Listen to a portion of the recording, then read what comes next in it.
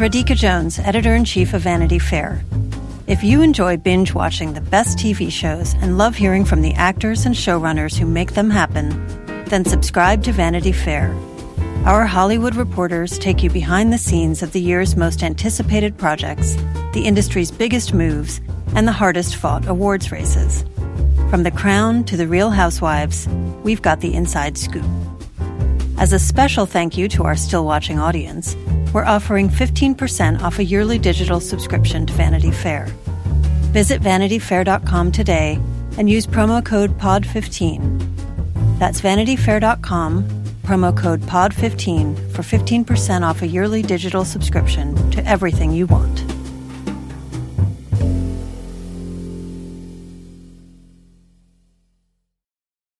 This episode is brought to you by Progressive. Most of you aren't just listening right now. You're driving, cleaning, and even exercising. But what if you could be saving money by switching to Progressive? Drivers who save by switching save nearly $750 on average, and auto customers qualify for an average of 7 discounts. Multitask right now. Quote today at Progressive.com. Progressive Casualty Insurance Company and Affiliates. National average 12-month savings of $744 by new customers surveyed who saved with Progressive between June 2022 and May 2023. Potential savings will vary. Discounts not available in all states and situations. Bring yourself back online. No one knows what I'm thinking. Tell us what you think of your world. This is just a cheap trick. Some people choose to see the ugliness in this world, the disarray. I choose to see the beauty. Hello and welcome to Still Watching Westworld. I'm Vanity Fair senior writer Joanna Robinson. And I'm Vanity Fair chief critic Richard Lawson. If you were just joining us for Still Watching, what Richard and I do every week on this podcast is we pick a television show that we are watching closely, watching obsessively sometimes, and break it down. We do not spoil future episodes of a TV show, even if we have already seen it. So this week we will be discussing season 3, episode 3, The Absence of Fields. We will not be discussing anything in the future, just this episode. This is a Tessa Thompson extravaganza. And that is what we are here to chat about. If you want to send us an email, we love your emails. You can send them to stillwatchingpod@gmail.com. I wanted to start with this email from Marta, because she brings, presumably before she even watched this episode, she brought up something that I noticed in this episode, which is this. Greetings from Portugal. Do you think we can read any symbolism from the colors, black versus white, of the dresses that Dolores and Maeve very prominently use in the real world? It reminded me of the black and white hat from season 1. Is it resetting a good versus evil rhetoric, or am I just reading too much and they're just really cute dresses? So I didn't read too much into Dolores versus Maeve, but in this episode there's some extremely striking shots of Evan Rachel Wood and her blonde head in all black, and Tessa Thompson and her dark hair in all white. So that did seem to me to be a very intentional contrast. At its best, Richard, what do you think something like that could mean for the show and for the audience? Well, honestly, I think the simple answer is that it's just it's good visual differentiation, like the show deals in a lot of kind of a stark palette, and in this kind of future world, everything is very sleek and minimal. And, so I think, if we're going to be working in those terms, we're not going to see a lot of bold patterns, and probably, not too many bright, jewel tones or anything. Right. And it makes sense for Dolores to be in black. She's skulking through the world, trying to do her, sort of subversive things. Whereas the people in white are maybe more at least certainly in terms of Charlotte, or sort of Charlotte, more public facing, more front facing, can shine a bit more. I think it makes sense. But again, I think we mentioned this last week, when we were talking all about Maeve, as opposed to Dolores. I like that, Dolores is kind of set up as this one monolithic ideology, that I think we see not shift a little bit, but expanded upon a bit in this episode. But her sort of would-be opposition, be it Bernard or Maeve or potentially Charlotte at some point, their motivations are more complicated, and it's not really clear what their kind of end want is. So I don't think that we should really look at this as like a binary. But who knows? Because the show has told us the same thing through these same visual cues before. So. Yeah, this idea of Dolores sort of taking on the Man in Black role in this episode, or in this season, I think that's more applicable to season 2, because season 2, she's like this force of destruction, sort of tearing her way through the park. In this season, I think it's supposed to be a bit more nuanced. So yeah, I agree with you. I wouldn't say that it's exactly like good versus evil or anything like that. That being said, well, the other thing, and I think we pointed this out, is most of the people in this futuristic real world do dress, as you say, in like blacks and whites and grays. And in that way, Caleb stands out because I think at one point he's wearing like a brown suit, and I think we see him in some like blues as well. So like he's standing out a little bit in from this like monochromatic future world. So I think that's sort of, it seems like, more what they're going for. That being said, they're definitely trying to do a lot of softening of the Charlotte-esque character in this episode, for better or for worse. So that like, angelic white, or I think she's even wearing like baby pink in some scenes, might be like a very aggressive way to feminize someone, possibly. Not a way that I necessarily agree with, but something that they might do. Okay. So this email comes from Susie. And Susie writes in, it's interesting that Caleb was shot in the head and in the portion of the brain that programs humans to believe in God. I'm not sure that the show has said exactly where Caleb was shot in the head, so I don't know if Susie's making a slight extrapolation there. But if Caleb is missing that part of his brain, is he suddenly released from a portion of his humanity? Is Caleb going to be able to relate to Dolores / hosts differently than other humans relate to them? If people have that part of the brain, are they going to somehow transfer their belief in God to a belief in robot gods? Is Rehoboam a god that must be replaced? If Caleb is not able to believe in God / gods, then is he the perfect human to work with Dolores to overthrow the system? Does Caleb's brain have something hostish in it? Is Westworld going to go further into the idea that humans were created purposefully and with a purpose, like hosts? The show spent so much time on the Caleb's brain idea that I think it has to be important in some way to the plot this season. Susie. So I'm actually not sure I agree with Susie that the show spent that much time on his brain. He just says it sort of like someone beat you to it. But in this episode, in episode 3, we do see that unlike most of the humans around him, Caleb has, not only doesn't take these like, implant, drug things, but he has, everyone it seems is fitted with this like retainer like thing on the roof of their mouth, that controls their nervous system. And Caleb has his turned off intentionally. So what do you make of that, Richard? Well, yeah, I think we're just getting to know Caleb and what, his particular wounds are. But he definitely seems to be someone who has been not almost like, I think he's chosen to opt out of the system in terms of not having his implant on and various other things, and like committing these crimes kind of, subversively. But at the same time, I think that there was an inciting event that knocked him out of the system, right? Right. That completely challenged his faith in the organization of things, And here we have in this episode all this talk about like, can you make your own fate? Blah, blah, blah. I'm never going to say it right. Rehoboam.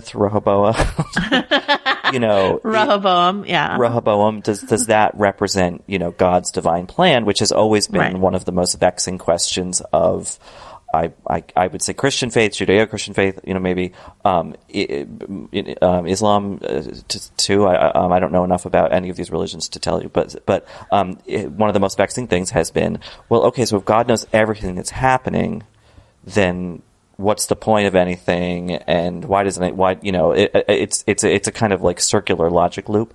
So maybe that's what this show is about. I mean, in the same way that another Lindelof creation. Well, I guess this is not his creation, is it? No, Lindelof isn't involved in this, is he? No.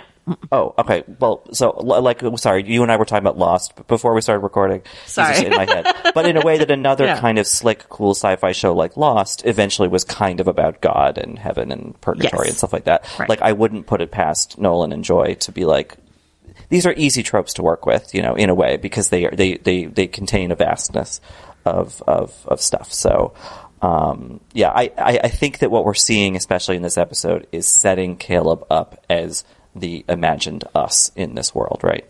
Right, and he's more human than the other humans around him because he has this thing turned off.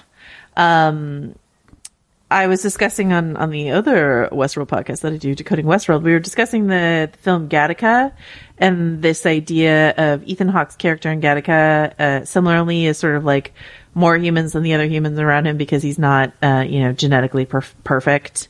And this makes him an outsider and part of a lower caste, in this society, but it also makes him, easier for us to relate to as viewers. And so that's sort of like the Caleb role here is he's like, Aaron Paul referred to his character as an everyman, and it's sort of like he can be our entree into the world more so than someone else who's completely dialed into all this technology, who is completely like sort of given themselves over. And this idea of like needing to find a god, like you're right, like Lost becomes about religion. All Lindelof shows become about religion and faith in some regard.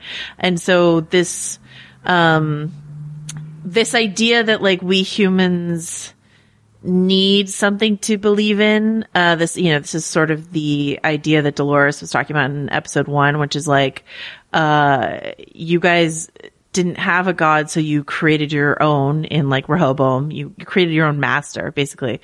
That we need a master to follow. It's human nature to want to like have, a god / parent to follow. And so like Caleb, adrift, looking for something, denying the big brother technological authority, but latching to Dolores. You know what I mean? Like putting Dolores in that position. Because as much as he thinks he's like there to overthrow the system, he's just really giving himself over to a different kind of authority, if that makes sense. And if you are watching this video, either I'm dead or I'm in a very, very, very bad situation. She said, oh my God, I can hear gunshots. I can hear men outside. Where are they? What have they done to them? Are they dead? Are they not dead?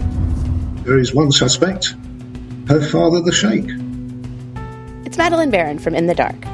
We've teamed up with our new colleague Heidi Blake at The New Yorker to try to answer a question about one of the richest men in the world, the ruler of Dubai. Why do the women in Sheikh Mohammed's family keep trying to run away? There's 5 policemen outside and 2 policewomen inside the house. So basically I'm a hostage. And he reminded me that Sheikh Mohammed can get me anywhere. Because you're a rich and powerful person, you can effectively break any law you want in our country and get away with it. The Runaway Princesses is available now. Follow In the Dark wherever you get your podcasts. Apple Card is the perfect cashback rewards credit card. You can earn up to 3% daily cash on every purchase every day. That's 3% on your favorite products at Apple, 2% on all other Apple Card with Apple Pay purchases, and 1% on anything you buy with your titanium Apple Card or virtual card number. Visit apple.co/card calculator to see how much you can earn. Apple Card issued by Goldman Sachs Bank USA, Salt Lake City branch. Subject to credit approval. Terms apply. All right, so we're going to talk about this episode a little bit, and then we want to talk about I'm going to make Richard talk to me about twists in film and television. So maybe as we're talking, the listener, might be thinking about your favorite twists and what works for you and what doesn't, because we're going to talk about that. Because this whole episode, a big question mark hanging over this season is, who are the robotic lieutenants that Dolores, what are the identity of the robotic lieutenants that Dolores has sent out into the real world to do her bidding? We've got one masquerading as like a, security guy at Insight, played by Tommy Flanagan. And then we've got this one with Tessa Thompson's face, impersonating Charlotte Hale. And then we've got Bernard, who's his own thing. And so we've got two other mystery hosts out there in the world, if we're doing our math correctly. And the episode has us follow the host posing as Charlotte Hale all the way through the episode without ever telling us who that host is. And to me, that is a frustrating experience, because one of the big things that happened in season 2 is that for half of the season, as it turned out, we were watching Tessa Thompson do an Evan Rachel Wood impression, and we didn't get to appreciate it as it was happening because it was part of the big mystery of the season. The big twist of the season was like, whoa, you thought you were watching Charlotte, but you were watching Dolores, bro. So like, but in doing that, it means we could not properly track the emotions of this person as they're giving it to us. So like, this Charlotte Hale host is going through something, but we don't have the full context of what she's going through because we don't know where she's starting from, if that makes sense. So, Richard, I guess broadly, like, how does this Charlotte-centric episode work for you? I mean, it's nice to see Tessa Thompson kind of put, really front and center in an episode, considering, a season and change ago, people were wondering why she was on the show to begin with, and she wasn't getting enough to do. So like here we have like, her star profile has risen considerably since she first signed on to the show. And so they want to, obviously like they have her on contract. They want to put her to good use. But again, like you said, like that use is muddled because yet again, we have a scene where she strangles the would-be, molester of Charlotte's child. And she says, I'm beginning to like feel more like myself or something like that. And it's like, but who is that? And right. Like, I guess I'm assuming we're going to find out in subsequent episodes, but,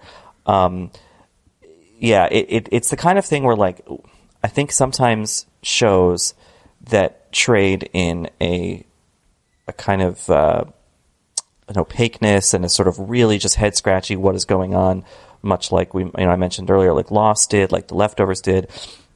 But not every show can, once they figure out that the audience likes that, it's hard to create new instances of that sort of like really confusing but also satisfying storytelling.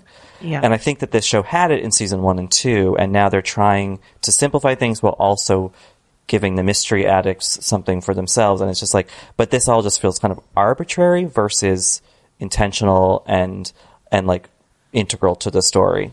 And yeah, it's not good for a performer. It's alienating to an audience, that has just kind of been through this a season ago.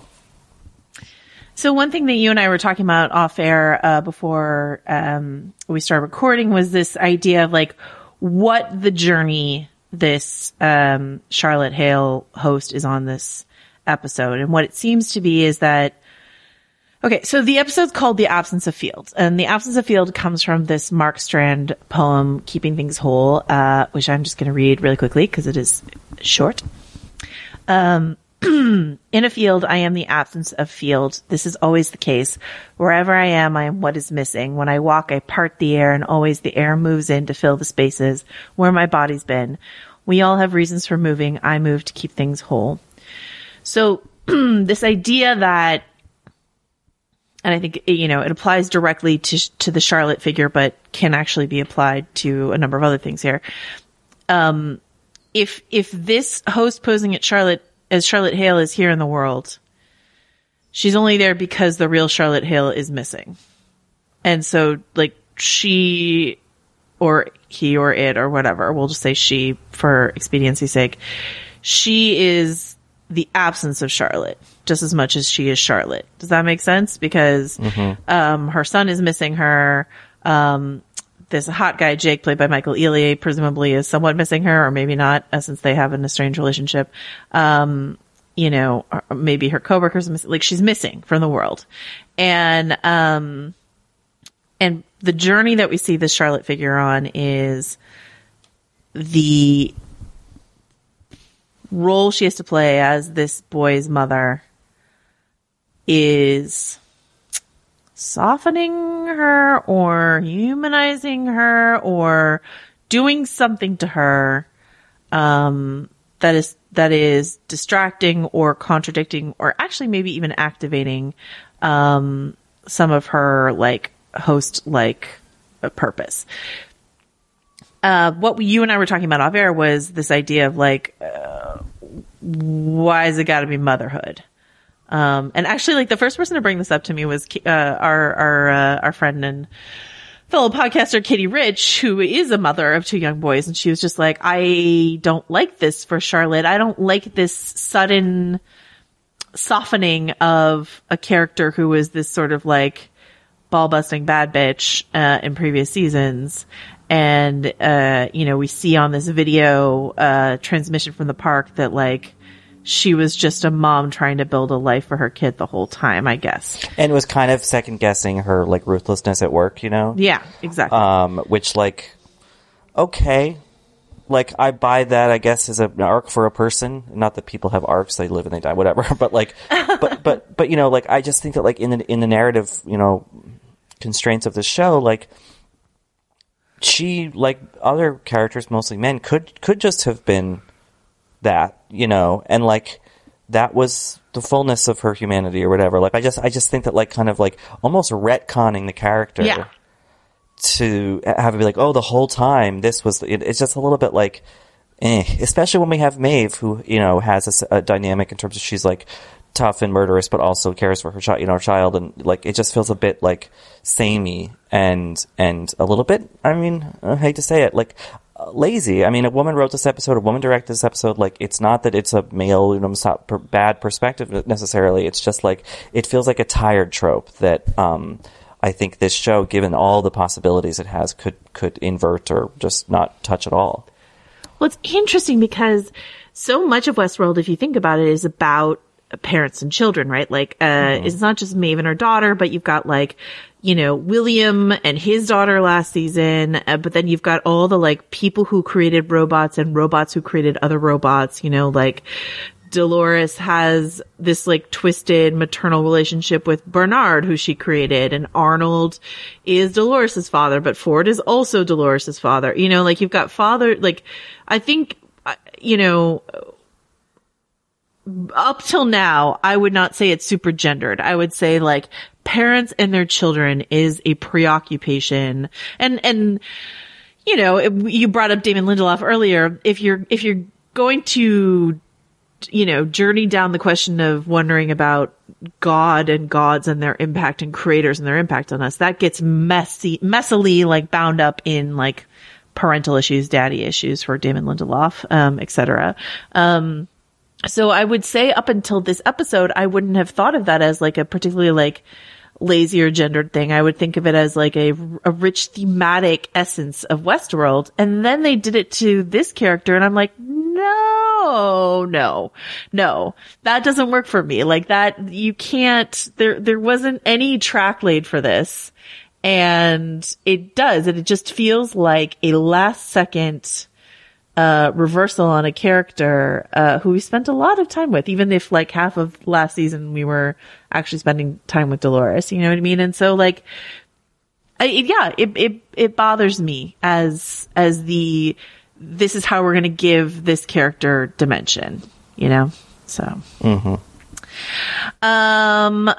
okay, so everything that happens is that you know, this host posing as Charlotte finds out basically that there is a mole in the company. The mole is like, that there's a shadow buyer that basically Sirach, played by Vincent Cassell, working for Insight, has shadow bought 38% of the company, has like about to have like controlling interest of the company, basically. It means she can't take the company private the way that she wants to. Meanwhile, she's navigating having a kid and what that means. Meanwhile, she's having like this identity crisis because she's having to pretend to be Charlotte. And so she's sort of cutting her own skin open, which puts her into a crisis where she needs to call Dolores to help like regulate her. And then in the end sort of accesses her predatory nature and kills a guy who's threatening her kid, and then finds out that she herself is the mole feeding information to Serac.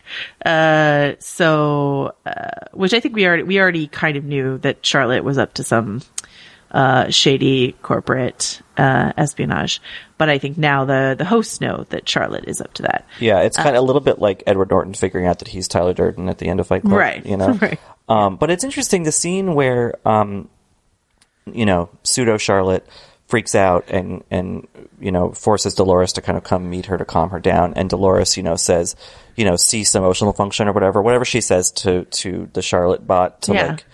It's interesting. There's a parallel there between, we talked about this with Bernard and Stubbs, where Bernard and Dolores are these fully aware, conscious, sentient, entities now, and who want to liberate, I don't know what Bernard's motivation really is, but Dolores certainly wants to liberate her kind, create more of her kind, but also liberate them in the process. And yet are still willing to work within the kind of human prescripted bounds of the technology, like they're still okay kind of having that authority over their brethren, like, which I think is an interesting dynamic. Yeah. And like Dolores made no secret of that last season. Like even, like she reprogrammed Teddy, and it was this like sort of big traumatic thing for Teddy, like to her own end last season and stuff like that. So that is like classic Dolores. It's like, it's that Bernard is doing it. Feels really weird. And I think Maeve's approach has been like trying to wake her companions up. So like last season with like Hector and Armistice and the various people that she sort of rallied to her cause, she was like, this is your choice, whatever you want to do, but will you help me, sort of thing. It wasn't like, I command you to help me. And that's a big difference between these godlike robots, right? So I think that's worth noting. But once again, that comes back to that whole paternal thing, because like in that scene between Dolores and let's call her Charlotte, Dolores is being controlling, yes, and also kind of parental, right? Mm-hmm. And also kind of romantic. It's a weird, because we don't know who she's talking to, but that's how she's treating that robot, is like someone she knows very well, is what she says. And I can't tell if maybe they did it just to keep the mystery alive, but this idea of like, is Dolores being tenderly romantic towards this person, or is Dolores being tenderly like maternal towards this person? What is happening here? And I think Evan Rachel Wood actually skates that line pretty admirably in that scene. Presumably in order to keep the mystery alive of who she's talking to. Once again, that frustrates me fundamentally, and we'll get to that. All right. Anything else I want to mention with the Charlotte stuff before we cover some of the Caleb stuff? I don't think so. I think, like I said, we're going to talk about twists in a bit, but, Tessa Thompson is an incredibly talented performer. And so like, and this is such like a dazzlingly beautiful show that in most circumstances, watching Tessa Thompson do her thing at the center of this like gorgeous, prestige sci-fi show on HBO, like should thrill me. And so like, I'm frustrated with my own frustration, if that makes sense. And then we get the Dolores and Caleb stuff, and this stuff feels very noir to me. Yeah. But, basically, we get the immediate aftermath of like Dolores stumbling out of that tunnel in episode 1. Caleb saves Dolores, and then Dolores in turn saves Caleb and sort of wakes him up to the nature of his reality and drafts him to her cause. Yeah, and I think it's funny in the scene where they're in the ambulance, mm-hmm. and the two EMTs are like, "What is going on with her vitals? Like, this all is reading wrong," is I kind of realized that, like, oh wait, we've been spending 2 seasons with these robots, but like the people out in the real world, like no one would ever assume that any of the Westworld things, probably something that like most people can't even afford to ever see up close, right, was ever in the world, you know? Yeah. So like it is going to be a complete shock when these people find out who walks among them. Right. And as far as I can tell, Caleb does not know by the end of this episode that she is a robot. Despite the fact, like, it's really interesting. I rewatched it a couple times. Like, in that, after the attack on the ambulance, she drags a dude, and like, presumably Caleb could have seen that, but I guess he doesn't. But at any rate, he thinks she's human. And I'm endlessly curious to see how he will react when he finds out she isn't. But yeah, and this idea that like the EMTs don't know how to deal with her because their machines can't tell them. And Caleb, who has done like, wartime, battlefront triage or whatever, is like, oxygen and blood, bro. Get it in her. Like, I know what to do. And he's right, because we saw that back in season 1 of Westworld. I don't know if you remember this, but like James Marsden had been like practically drained of blood, and then they had to like put blood in him. So like presumably for some reason, an infusion of blood actually helps the robots of Westworld run better. I don't know why. I don't understand the robotics behind that, but that seems like to putting be the gas case. in a car. Sure. Why not? What do you make of the diner interaction between Dolores and Caleb? I gotta say, I didn't like this. I think it's like, we don't know this guy. Like, this is not significant to us, you know? It's like too soon for that reveal, maybe. It felt a little bit cloying in a way, like the strawberry milkshake and everything. I don't know. It felt, I mean, this sounds like a dumb criticism, but it didn't feel cool enough for Westworld somehow.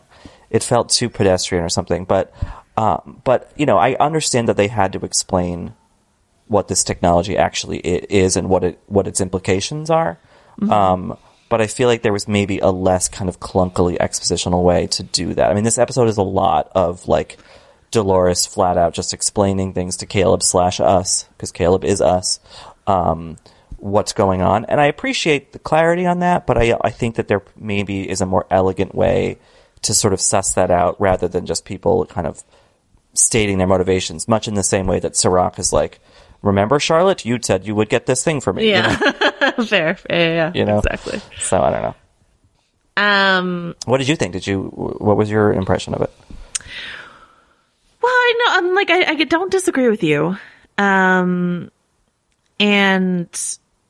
I think what I do think is interesting is this idea, this sort of self-fulfilling prophecy idea of the system, where it's like, we've determined you're likely to commit suicide, so we're not going to allow you to like get married or have an impactful career because you're just going to kill yourself. But in putting Caleb on that path where he's isolated and professionally frustrated, they're just actually driving him to suicide. You know what I mean? So it's just this like feedback loop sort of thing, which, I don't presume to be an expert on suicidal ideation or anything like that, but I think that's an interesting concept of this whole like, well, we've already determined you're never going to amount to something, or we've already determined that you're going to do this thing, so we're going to put you in the exact conditions that would push you to do that thing, so it's interesting.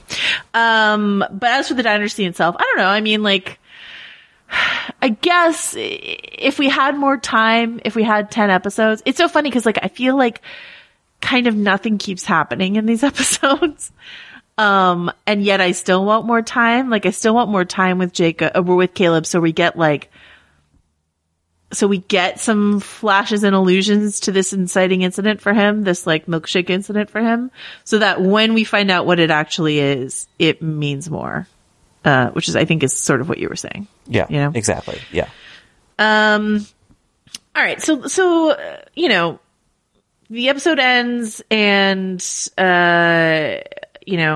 Caleb is on Team Dolores, whatever that means. And Charlotte has a clock ticking on her in terms of like a hostile takeover of the company. So that's where we find ourselves, and we still don't know who's Charlotte and who is any of these other robots. And presumably, Bernard is heading towards Dolores. So let's talk about twists. Okay, so this show is created by Jonathan Nolan and Lisa Joy. Jonathan Nolan, brother of Christopher Nolan, has made his career creating sort of twisty narratives. I can't think of a single thing that he's done that is like incredibly straightforward. He did Memento. He did, he wrote the screenplay for Memento. He wrote the screenplay for The Prestige, along with, Christopher, I believe, and Interstellar. And so this idea, the Interstellar twist that, like, it was Matthew McConaughey all along manipulating the shafts of dust in his daughter's bedroom. That's the sort of stuff that Jonathan Nolan, lives for. It seems. So when do these Nolan-esque twists work well for us, or when do any twists work well for us? And I will just say that, I recently rewatched all of season 1 of Westworld to prep for this. I think season 1 of Westworld is great. I still think it's great. I know at the time the big twist reveal that we were actually watching 2 different timelines all along was frustrating to some, but it was not to me. And the argument I heard at the time was that people who were frustrated by it, some very smart TV critics, were saying, it's frustrating to me that I was watching something for so long and I didn't know what I was watching. And so how can I properly assess the performance of it or the emotional impact of it? But the reason why season 1 works for me is because the main thing that you're watching that's, little tricksy is Dolores. But Dolores in that season is basically on the same journey several decades apart. So even if one of those journeys is a retread of the other, you're kind of tracing her in the same arc. So there isn't any real emotional inauthenticity to season 1 because of that. But season 2 frustrated me because in their endeavor to really trick us, the fact that they hid Dolores inside Charlotte's body meant we could not enjoy everything that Dolores is going through in that part of the season and everything Tessa Thompson as a performer was doing. And I feel that even more so in this episode where once again Tessa Thompson's doing something that I can't access. So what works for you and what doesn't, Richard, when it comes to maybe the Nolans in general or twists in Westworld? Well, I think in general, twists are the kind of thing that when to work, you have to be able to look back at what you just watched and be like, oh, like that, and have it all sort of, the coffee cup falling to the ground at the end of Usual Suspects kind of makes sense, Yeah. Whereas a bad twist is one that, like I said earlier, is feels very arbitrary. And it's just we told you this thing, but actually it's this. It's that's not a twist, that's a lie. That's like a narrative, that's and I think there is a distinct difference between those two things. And, even the best of showrunners don't always, or screenwriters or whoever, don't always see that difference. And I think that the thing about it is, I don't think that it's that the people who liked Westworld, I don't think liked it because it had twists. They liked the particular twist, and so I think that once that has been ironed out, I don't think that we need to just try to do it again. And they're not. I don't think they're doing that in such a grand scale this season. I think it's a lot more linear. I mean, as we saw in this episode, where murky things got explained 20 minutes later, But I think it's in general though. In terms of, I feel like I watched a movie that's on Amazon Prime that was at South by Southwest last year. Maybe you saw it, called I See You. It's with Helen Hunt is in it and John Tenney. and a couple of younger actors. And it starts off and you think it's one thing and then it's not, and then there is a big twist at the end. And if you look back, there are some plot holes for sure.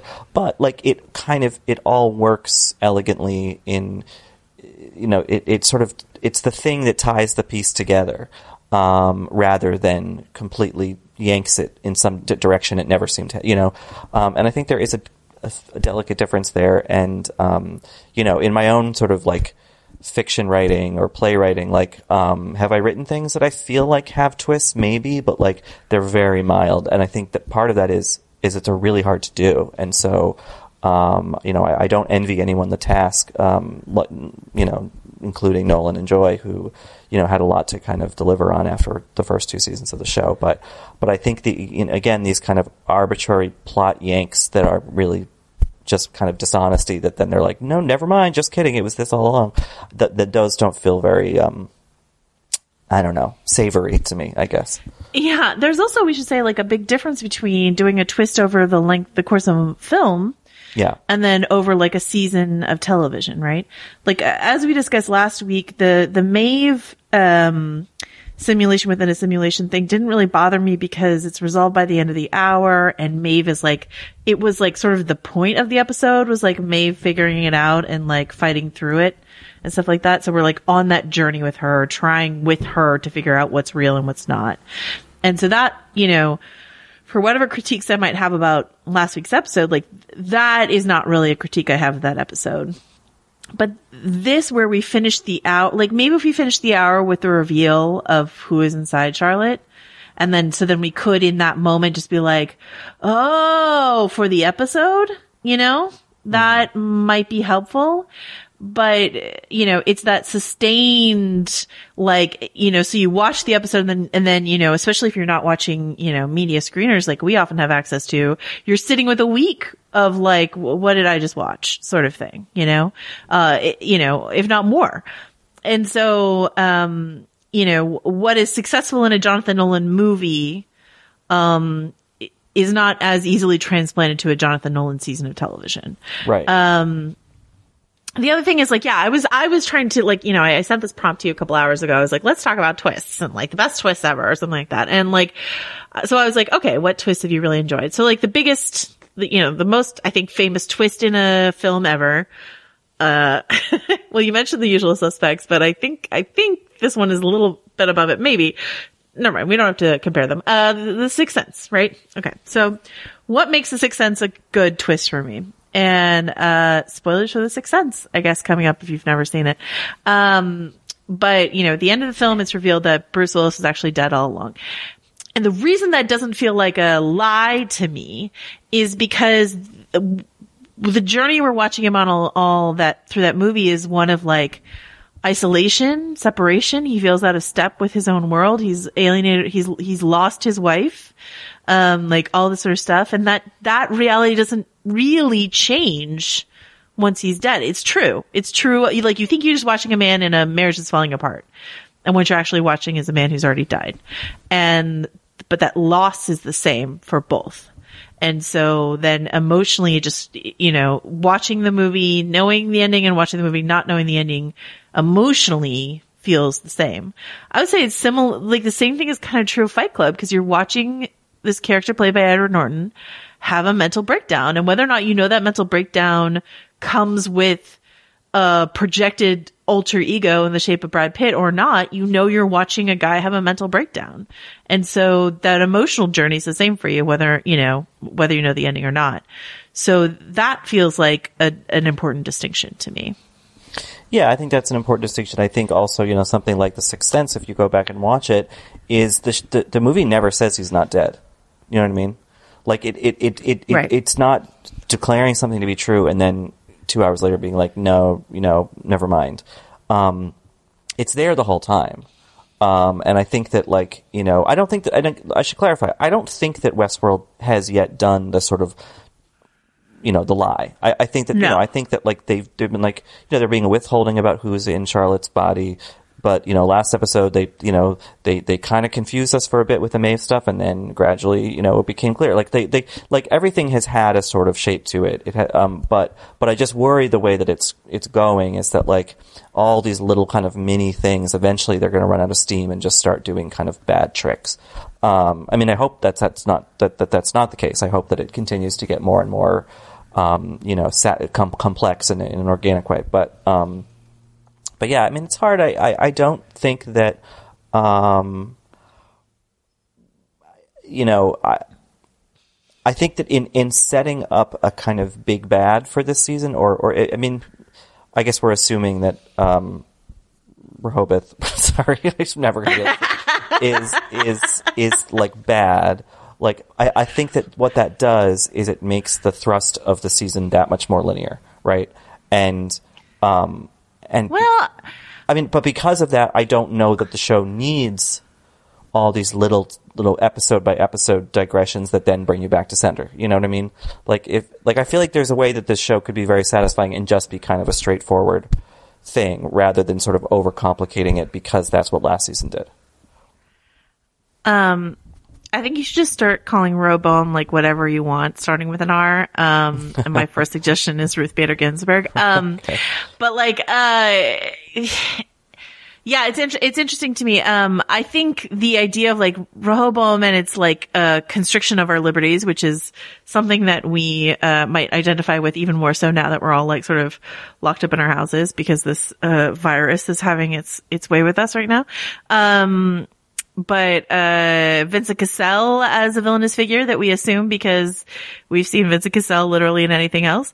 But I think the wild card is Dolores. I think we're meant to be wondering whether or not Dolores is someone we want to be rooting for this season or not. Because I found myself questioning that in the past. And like, do Bernard and Maeve have the right idea about what she wants to do? Is what she wants to do the right thing to do? Like, so far we've only seen her kill like, one real bad dude, people who have attacked her, which is what was her promise at the beginning of the season, right? So like, okay, so she's the murderous bot, but like, did we talk about this on this podcast? But like Dexter, she's only killing bad guys, so it's fine. You can root for her. So that I think is the moral ambiguity of like, is Dolores right in whatever it is she's doing here? What is right, in this world? And like, is Bernard on the right path? Is Maeve on the right path? Like, that's the question. And that's the mystery that I'm more invested in rather than like, who is inside Charlotte Hale's head right now, Yeah. And I think that where there could be a really cool sort of all encompassing, if you want to call it a twist or sort of reveal, is what Dolores actually plans to do. Yes. Once she gets access to this, or, is she just going to outright destroy it? Is there some other, kind of shadowy intention we're not aware of? Is there another reason why Bernard has been set loose in the world, despite him being an obvious foil to her? And I have no doubt that the show can deliver that. It's just like, I feel like it's just trying to start the engine in these first few episodes, and it's starting a little bit, like it's connecting here and there, but like it's feeling a little bit laggy, and this episode, I think, while offering some interesting things, kind of clunked things up a bit elsewhere. And the last question I have, and I don't know if I'll ever get a straightforward answer about it, is like, I'm not convinced the way the episodes are separated out is how they were originally meant to be separated out this season. Because like sometimes, writers will write out, it's called breaking a season, right? Like figuring out what bits of plot you want to go in which episodes of a season. And sometimes those things get moved around, like especially on a show like Westworld or like Game of Thrones, where you've got like, like an Arya plotline that's off in a different continent for a season or two. And so that means you can kind of put those Arya scenes wherever you want to like flesh out or contract an episode or to balance tone. So there's some flexibility there. And there's some flexibility a bit here too, because like other than the Dolores and Dolores and Charlotte plot, like overlapping in the middle of this episode, like a lot of these main characters are on sort of their own paths. And so you can mix and match. And so the reason I say that is there's a moment in the middle of this episode, or no, like 2/3 of the way through this episode, when like Dolores introduces herself to Caleb and he goes, "Nice to meet you, Dolores." And I'm like, how is that not the last line of an episode? Like, how is that not cut to black?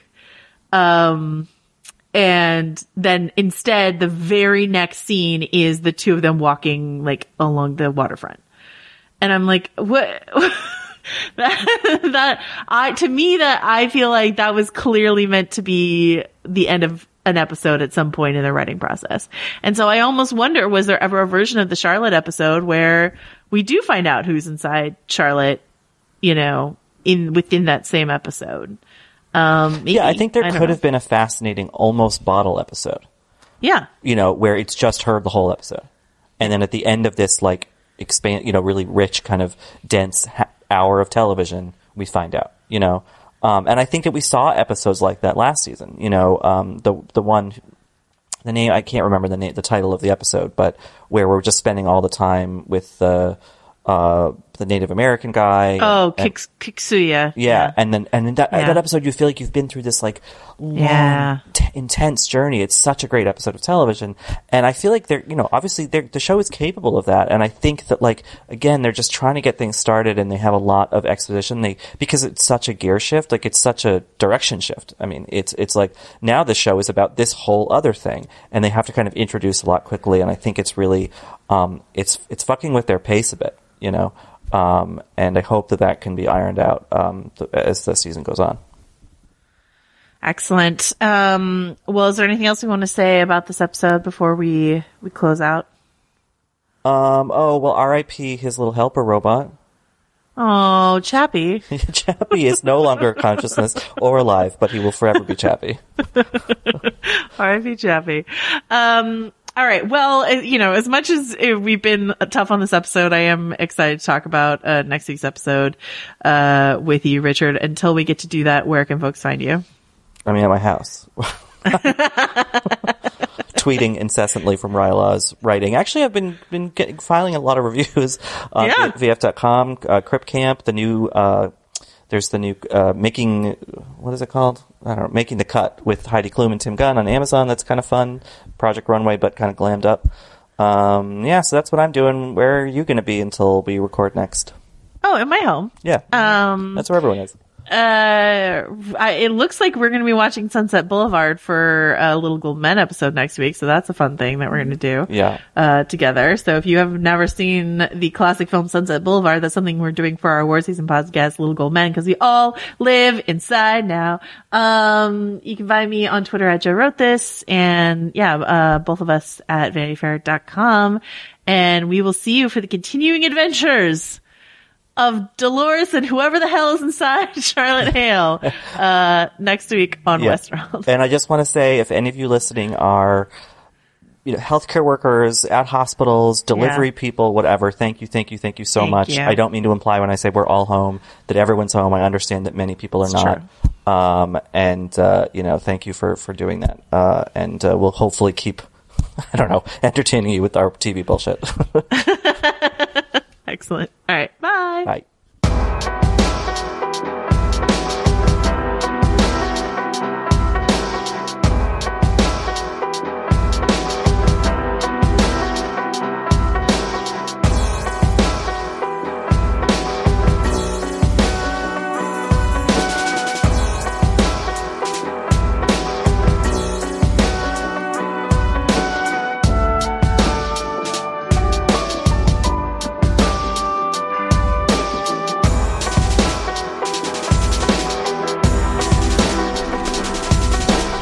These violent delights and violent ends.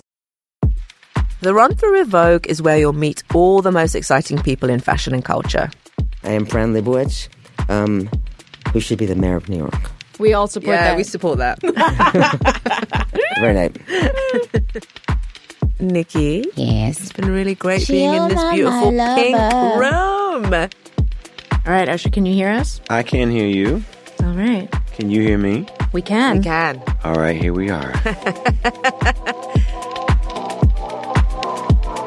On the podcast, you'll learn how Vogue really works. Sometimes we'll come in for a second or even third run through until we are AWOC. Can you tell us what AWOC means? It means AWOK, Anna Wintour okay. I'm Cho Minardi. And I'm Chloe Mal. And we're the hosts of The Run Through with Vogue, where fashion and culture collide. Join us. It's AWOC. Listen and subscribe wherever you get your podcasts.